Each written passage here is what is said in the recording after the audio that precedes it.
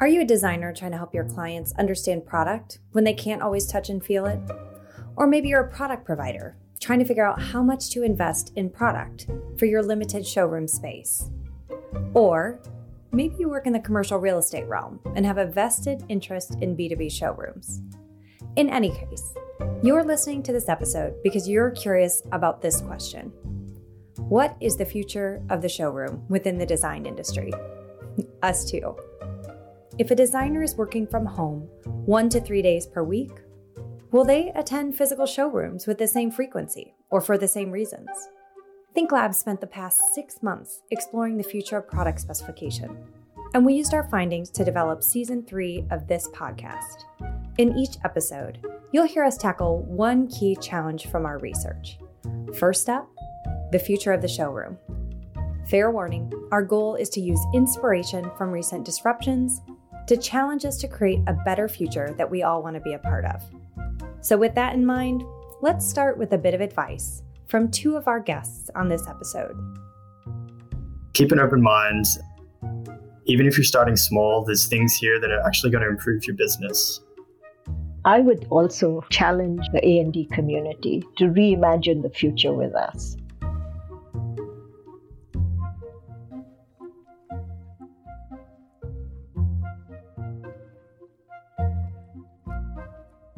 Meet Cosmo Kramer. And yes, that is his real name, but more on that later.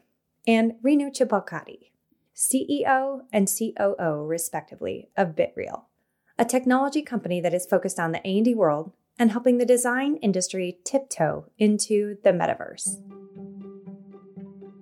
And if this topic interests you, we've got lots coming up on the metaverse, both in Metropolis's editorial and on ThinkLab's Clubhouse. This episode consists of 3 chapters. Each provides a unique lens to inspire the future of the showroom, from how manufacturers should create them to how architects and designers should leverage them. In Chapter 1, you'll hear from Kelly Bacon, Global Practice Lead Workplace Advisory at AECOM.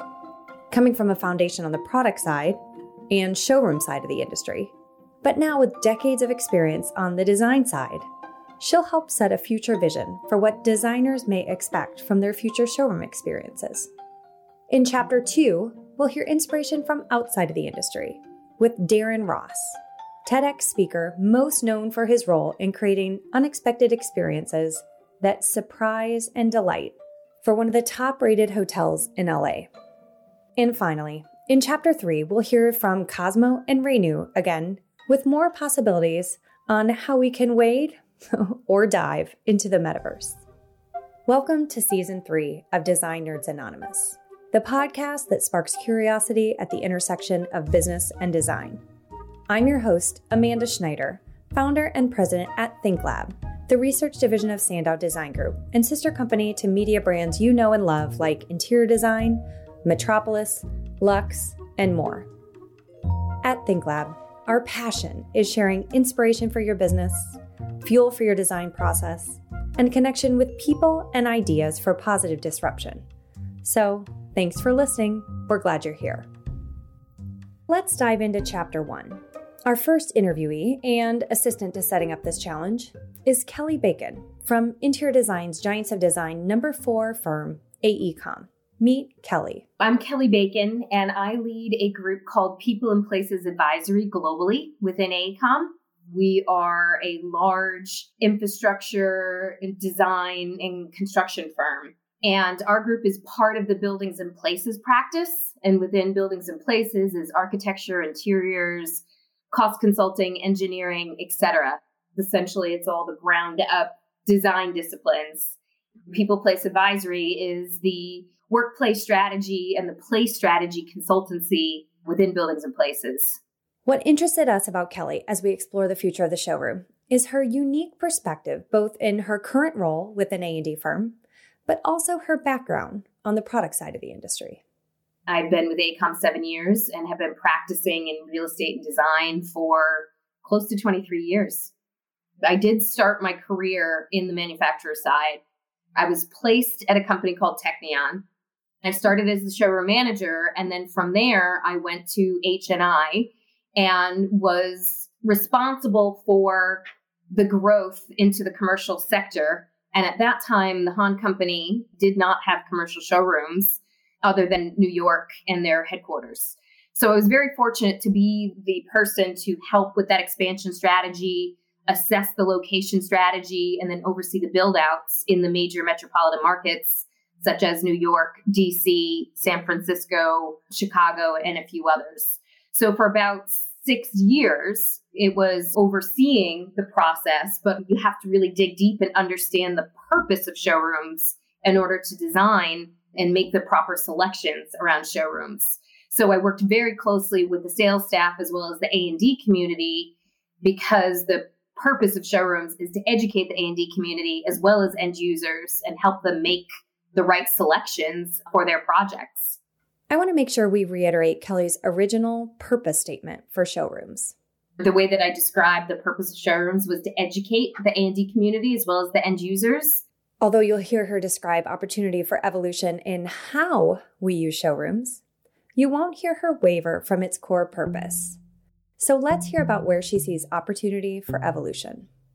In terms of how I see it changing, using the comparison to the auto industry, you've got tools like Carvana and other models that are coming out where you're buying direct from the website.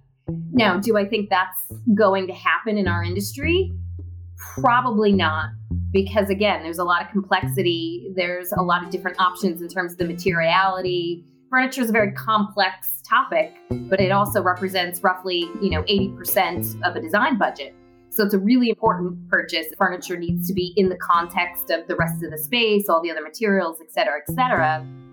Going back to the idea of the physical digital convergence, one of the challenges we've always had with showrooms is that there's finite or limited space. All the manufacturers are challenged with showing as much diversity of their product as possible in a very limited space.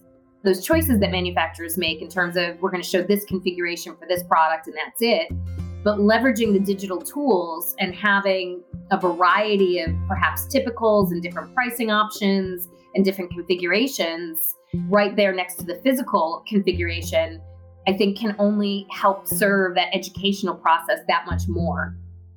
As a design community, we have both an awareness as well as we're able to envision different configurations, but we know that our clients may not be as accustomed to reading floor plans, looking at 2Ds, et cetera. So I still see the showroom being that critical educational tool, helping designers, helping end users understand how it works, understand all the different options.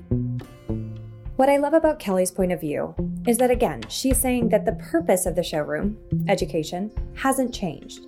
But there is opportunity to enhance the limitations of physical space with new digital experiences that enable the design community and our clients to make better decisions. In recent ThinkLab focus groups, we've heard a push from showroom tour to workshop. And Kelly encourages us to think even bigger about creating experiences within showrooms and what our clients are looking for today. Here's a little hint. It's not just a beauty contest. To my industry colleagues, we have to look at elevating the discussion to not just the aesthetic of the products, but all of these new things that we're looking at in terms of neurodiversity, cognitive ergonomics, bridging between focus and collaboration and those being mutually exclusive activities. We have to use our showrooms as a tool to help our clients understand a broader context. This is where I segue into the hybrid future. That's what everybody's trying to figure out. That's what every single agency, every organization, public sector, private sector, et cetera, is all looking to redefine the purpose of their office. So if the intake is less about, I need to see a panel system, and it's more of perhaps behavior or work modes, meaning I want to see all configurations that are conducive to individualized focus work, versus we're going into a purpose-driven approach where the purpose of our office is literally only to house meetings and collaborate. So it's less focused on color and aesthetic and more of, okay, these are the products that, we think are the most relevant. I think there's a lot of opportunity there to move towards the end user needs and less on the aesthetic early on. We really have to elevate the discussion in terms of functionality and or purpose. And I'm not entirely sure as an industry, we're necessarily great at that. But when you think of all the uncertainty, all the ambiguity, every organization trying to figure this out, what hybrid is, what does it look like? And there's a lot of fear in terms of if you're still looking at traditional lease terms, 10 years, we don't know what's going to happen next year, never mind what's going to happen in the next decade. So as we think about holding true to the purpose of education, but thinking more broadly, more conceptually, we also pushed Kelly to think about how digital tools can help us do just that. Everybody's talking about the metaverse. There's different degrees of understanding of what the metaverse is. And we've been doing a regular series with our studio talking about it. What does it mean to us? What does it mean to our industry? How can we leverage it? Let's hear one example of those internal questions applied to the showroom experience as a desired future state. The idea of, can you and I come together in a virtual showroom? And if you were the furniture rep, be kind of curating or navigating that experience. We have a brief conversation. This is what I'm looking for. This is what my organization's doing. And through that conversation, you are able to bring up these virtual environments, adjust the context or the aesthetic of the product to create these various configurations. If it were in the metaverse, if it were digitally enabled, after the visit, after you show me everything virtually that I needed to know, where I can go back to you, the manufacturer, the showroom, and have that feed into the digital environment and evolve it. And then also perhaps because I've customized the experience, the idea that it can be captured into a video that I can then share with my client to have them see exactly what I experienced while I was physically there, again, educates them, helps them make informed decisions. The idea of just making it easier, making it more accessible, making the pricing model more transparent will really, I think, help everybody in the long run. That's just one example of a scenario, which I think would be completely welcome by everybody in our industry. But Kelly challenges not only the manufacturers to think about creating that experience, but how the A&D community must engage to get that personalized, customized experience. It shouldn't just be a one way. There should be a feedback loop. And so as manufacturers make future showroom decisions, every manufacturer is looking to kind of keep their showroom as fresh as possible, rotate out new products. But the idea of being able to provide more information prior to going in not only makes that particular purchasing experience or that visit more efficient and effective for both, but it also starts to equip the manufacturer with continuous information. We see geographic differences. What sells in Chicago may not sell in LA. Data is not knowledge, but data contributes to knowledge. Collecting data on a continuous basis allows manufacturers, allows dealers, allows everybody to make more informed decisions. But never fear.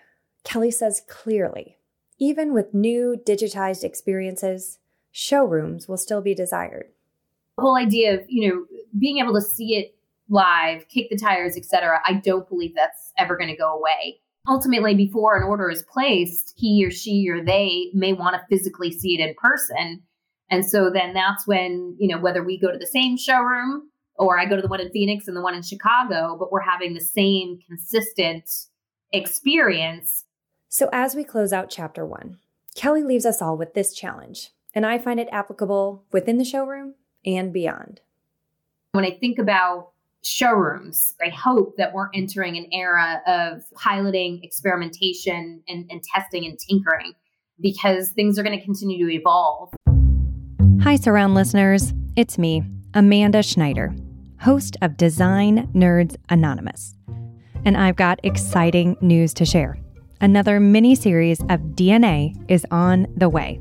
With the help of my fellow podcaster, Kaylin Reed from the Alternative Design Podcast with Kimball International, we'll be sharing nuanced insights from recent research conducted across 4 vertical markets: corporate, education, healthcare, and hospitality. Think of this as your prequel to Season 6, launching this fall. Our topic is the future of customer decision-making. We're hearing that project decisions around the built environment are taking longer, and we wanted to know why. So we explored with your customers, and we're very excited to share the results with you. Dropping before NeoCon to give you updated data, better tools, and new questions to drive conversation. We're here to facilitate dialogue that helps our industry and beyond streamline that decision-making. So make sure to follow Design Nerds Anonymous, subscribe, and then tune in on May 16th for the first episode in this 4-part series. All right, bye for now. Speaking of things evolving, to kick off Chapter 2, I'm thrilled to introduce Darren. My name is Darren Ross. I own a company called Service Freak Hospitality, LLC, and that company leases and operates the Magic Castle Hotel, which is in Hollywood, California. So what does a hotel operator have to do with the things that we care about as ThinkLab? If you've followed our passions, you've likely heard us say that the biggest future disruptions in our industry will come from process innovation, not product innovation. So as we think of the Magic Castle Hotel, you'll see it's not about creating a better product, space, or design.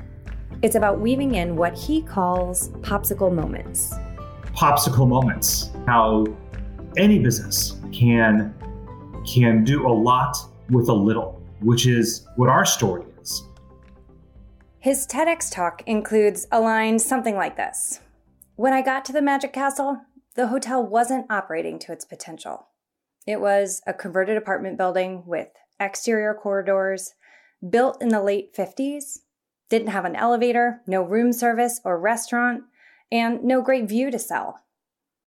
But now, 16 years later, they're a converted apartment building with exterior corridors, no elevators, no room service, no restaurant or great views to sell. Yet they're one of the leading hotels in LA by nearly every measure. They're typically in the top 5 on TripAdvisor. They're mentioned in numerous articles and have won multiple awards. Dan Heath, best-selling author, even mentions them in his book, The Power of Moments. So as we connect that to showrooms, a designer who was bidding on a showroom project recently asked me, of all the showrooms, who does it best? My response was, when it comes to a visual design competition, the list is long. But when it comes to experience, especially as we tie in what Darren's talking about, opportunity abounds. Let's hear more about how Darren did it. Perhaps our most famous innovation here is our Popsicle Hotline, which is this really fun, small, colorful sign in our pool area. And below it is a red phone, a true hotline. There are no dials or buttons on this phone. And all you do is lift up the phone and someone here answers Popsicle Hotline. And then the child or adult will ask for a popsicle. We say absolutely. And then a minute or two later, our staff member comes out wearing white gloves with a silver tray of popsicles. And we bring it to the pool, and there's, of course, no charge for it.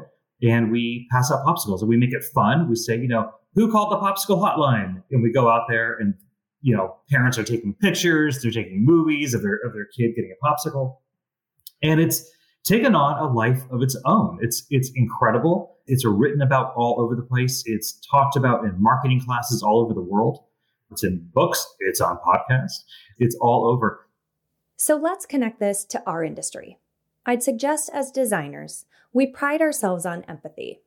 And if we put ourselves in client shoes, especially on one of the marathon days of showroom tours, it's overwhelming at best.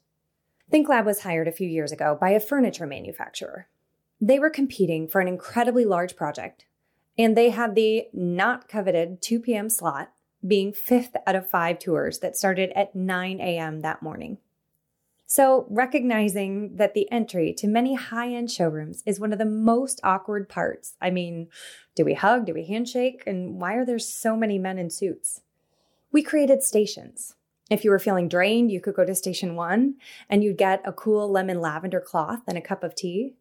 If you were feeling tired, you could stop at station 2 for a Starbucks and a jolt of caffeine.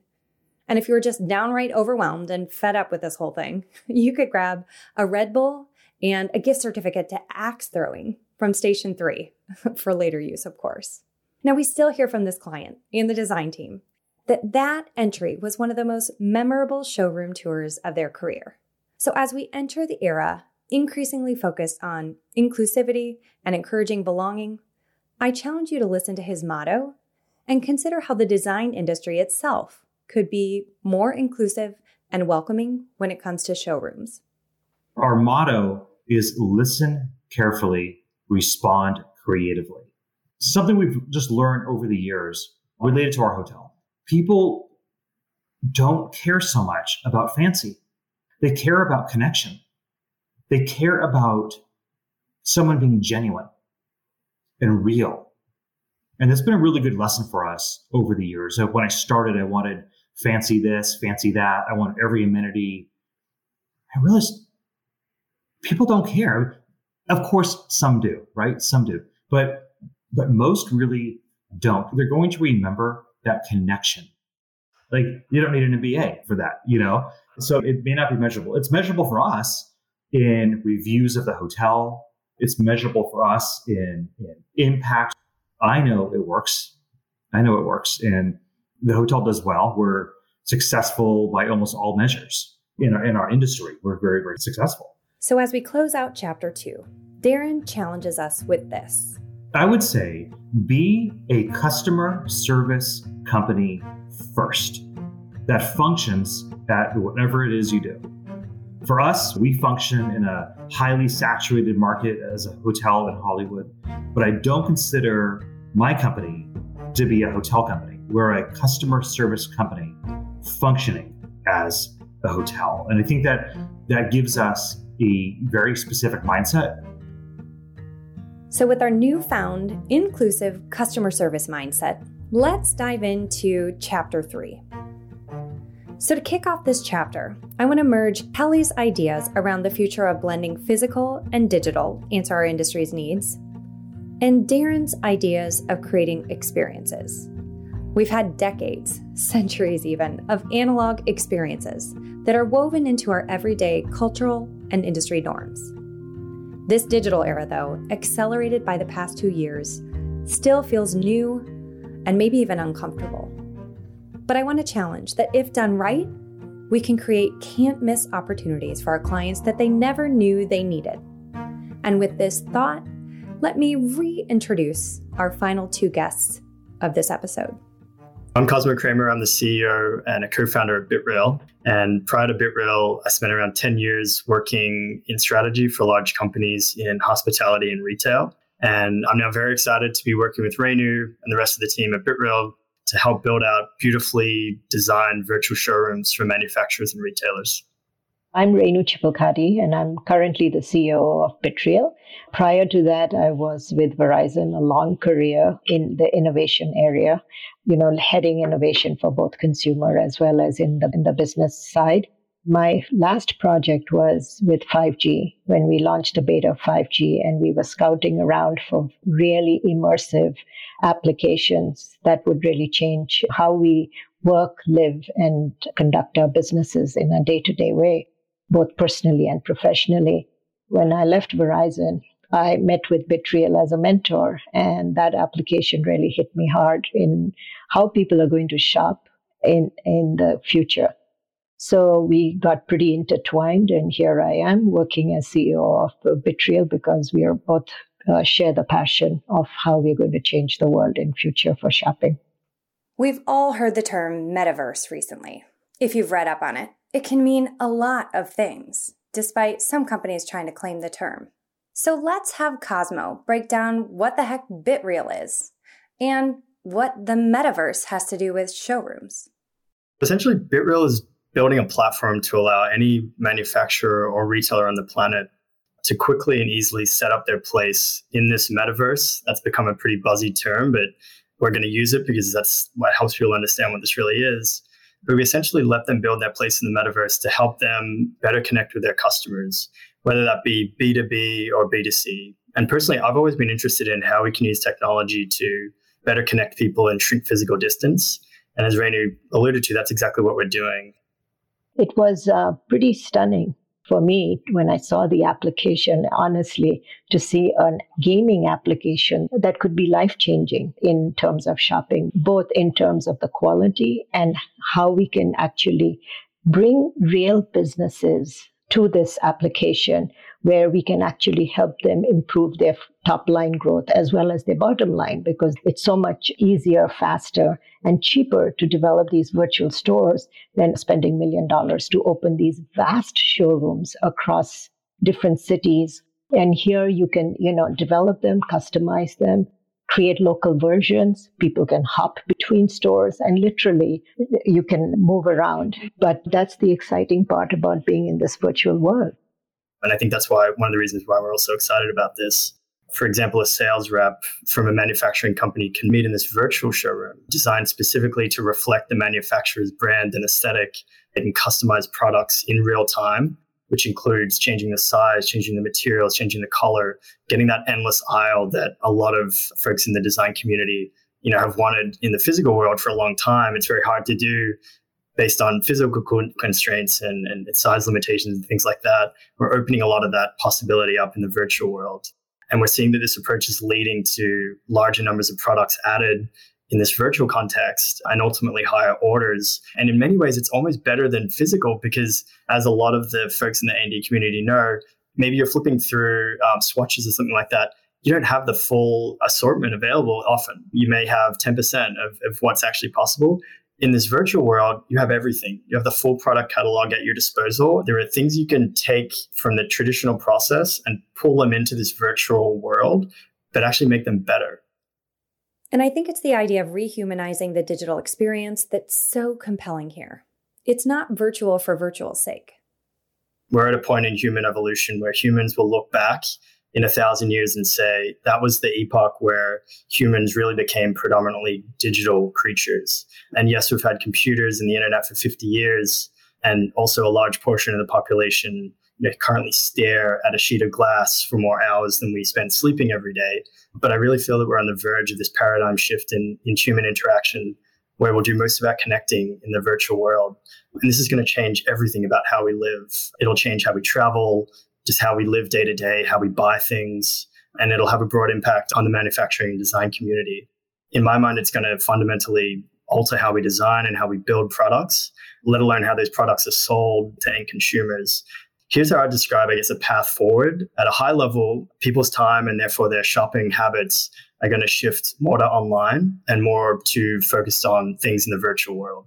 And much like they built 2D websites, back in the early 2000s to meet customers online as people started to use the internet, they now need a place that will allow them to deepen their connection with their customers. And the metaverse is essentially that place.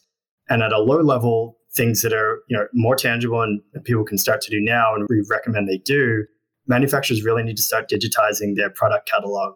And retailers now just need to start thinking about how they're going to staff these virtual storefronts in the metaverse. Like in the physical world, people are going to need assistance and expert opinions and things like that. So in our minds, this medium will just shift the conversation to the virtual world. We're looking forward to working with more folks in the A&D community to help them get set up for that. And so, of course, this paradigm shift is going to take time to manifest. But at BitRail, we're not sitting back and waiting for this to happen. We don't want to wait and see how things will play out.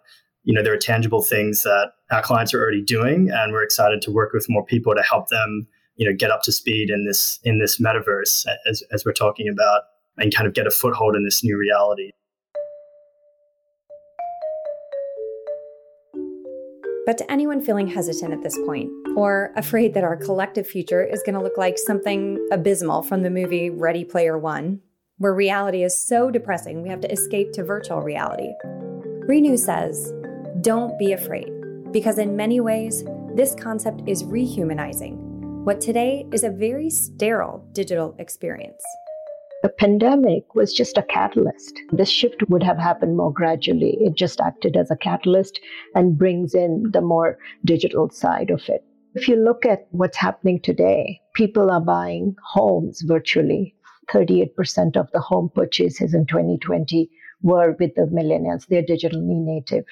And they're, ushering in a paradigm shift. And so if you're buying homes and you're buying cars without test driving, What these metaverses are trying to do with these real goods and real people are bring people as close as possible to that human experience, bringing the human experience back into the online world. So in the metaverse, you can have people meet in the metaverse. You can have that clientele experience exactly as you have offline, but in the metaverse. Just like we are conversing, you can be conversing, you can be seeing products. And I also believe in one thing, that in the past 20 years, the digital e-commerce experience has been deeply influential in what we purchase in the physical world. Today, that is going to change, especially with some of these supply chain issues. You're going to go into the physical world, yes, to feel some of the textures, but then you'll go back into the digital world and make the purchases there. You do need help. You need help from the experts, the architects, the designers, to help you with the color selections. And that's what we are trying to enable. So it's not just about digital experience, which today, frankly, is very sterile. But in the metaverse, we are trying to bring in social experiences that will help people, that will keep that engagement, that human engagement intact. I would say for anyone that's nervous about, any sort of paradigm shift, I think it'll, of course, happen gradually like everything does. And there'll be some folk jump headfirst in. I think for most folks, especially people that are used to doing things the traditional way, there'll be avenues for them to help them kind of dip their toes in the water. And so for folks that are thinking like, oh, this is going to be terrible, I'm not going to be able to connect with my clients and it's going to totally destroy my process, I really don't think that's the case. I think, yes, if people are saying like completely just rip out and replace, like that might be difficult. But I think what we're going to try to focus on initially is just replacing certain parts of that journey and kind of deepening that connection with the sales rep and the buyer.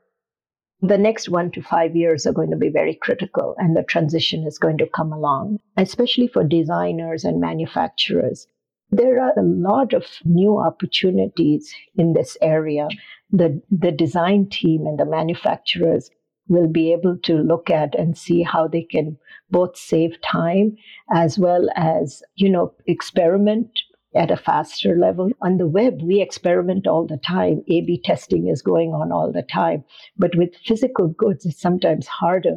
And we're making that possible today as well. So where would you start? You would start something small. How do you sell to customers who don't want to come in, who are going online? There's a human.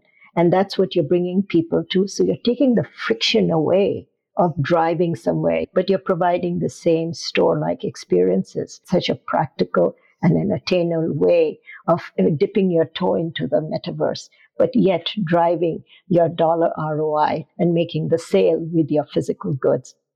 After all this discussion of the virtual world, we push Renu to answer the question, will physical space go away? Her answer may surprise you. Physical spaces are not going to go away. We really believe that. They might shrink because you'll have the entire inventory, the endless aisles online. The variations can be online. So the physical spaces will shrink. Physical spaces will also be now more for the research, which is come in, look, feel the texture, make sure that the colors are there. And then you can go back and with your design team, you can actually make the, look through their entire inventory and pick the right items. Physical spaces will remain, but they will morph in what they do. And I would add, part of the beauty about what we see for this transition and shift more to digital and virtual is, in some ways, it's a leveler for maybe smaller manufacturers, smaller folks in the design community. If you think about physical space, it's quite expensive to get downtown real estate in Manhattan or somewhere in Chicago. Really, the big players are at an advantage there because they have more resources at their disposal to really wow their customers when they're entering a physical showroom. Having this virtual experience as an accompaniment to the physical showroom, in our minds, it helps democratize part of this. I think it will allow smaller architecture firms and smaller design firms to help compete with some of the larger players. This metaverse does open up a lot of possibilities and it frees people from physical limitations. So to close, Cosmo and Renu challenge us to get started and reimagine the future with them. I would challenge them to get started in any way they can.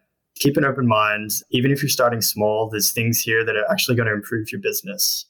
I would also challenge the A&D community to reimagine the future with us.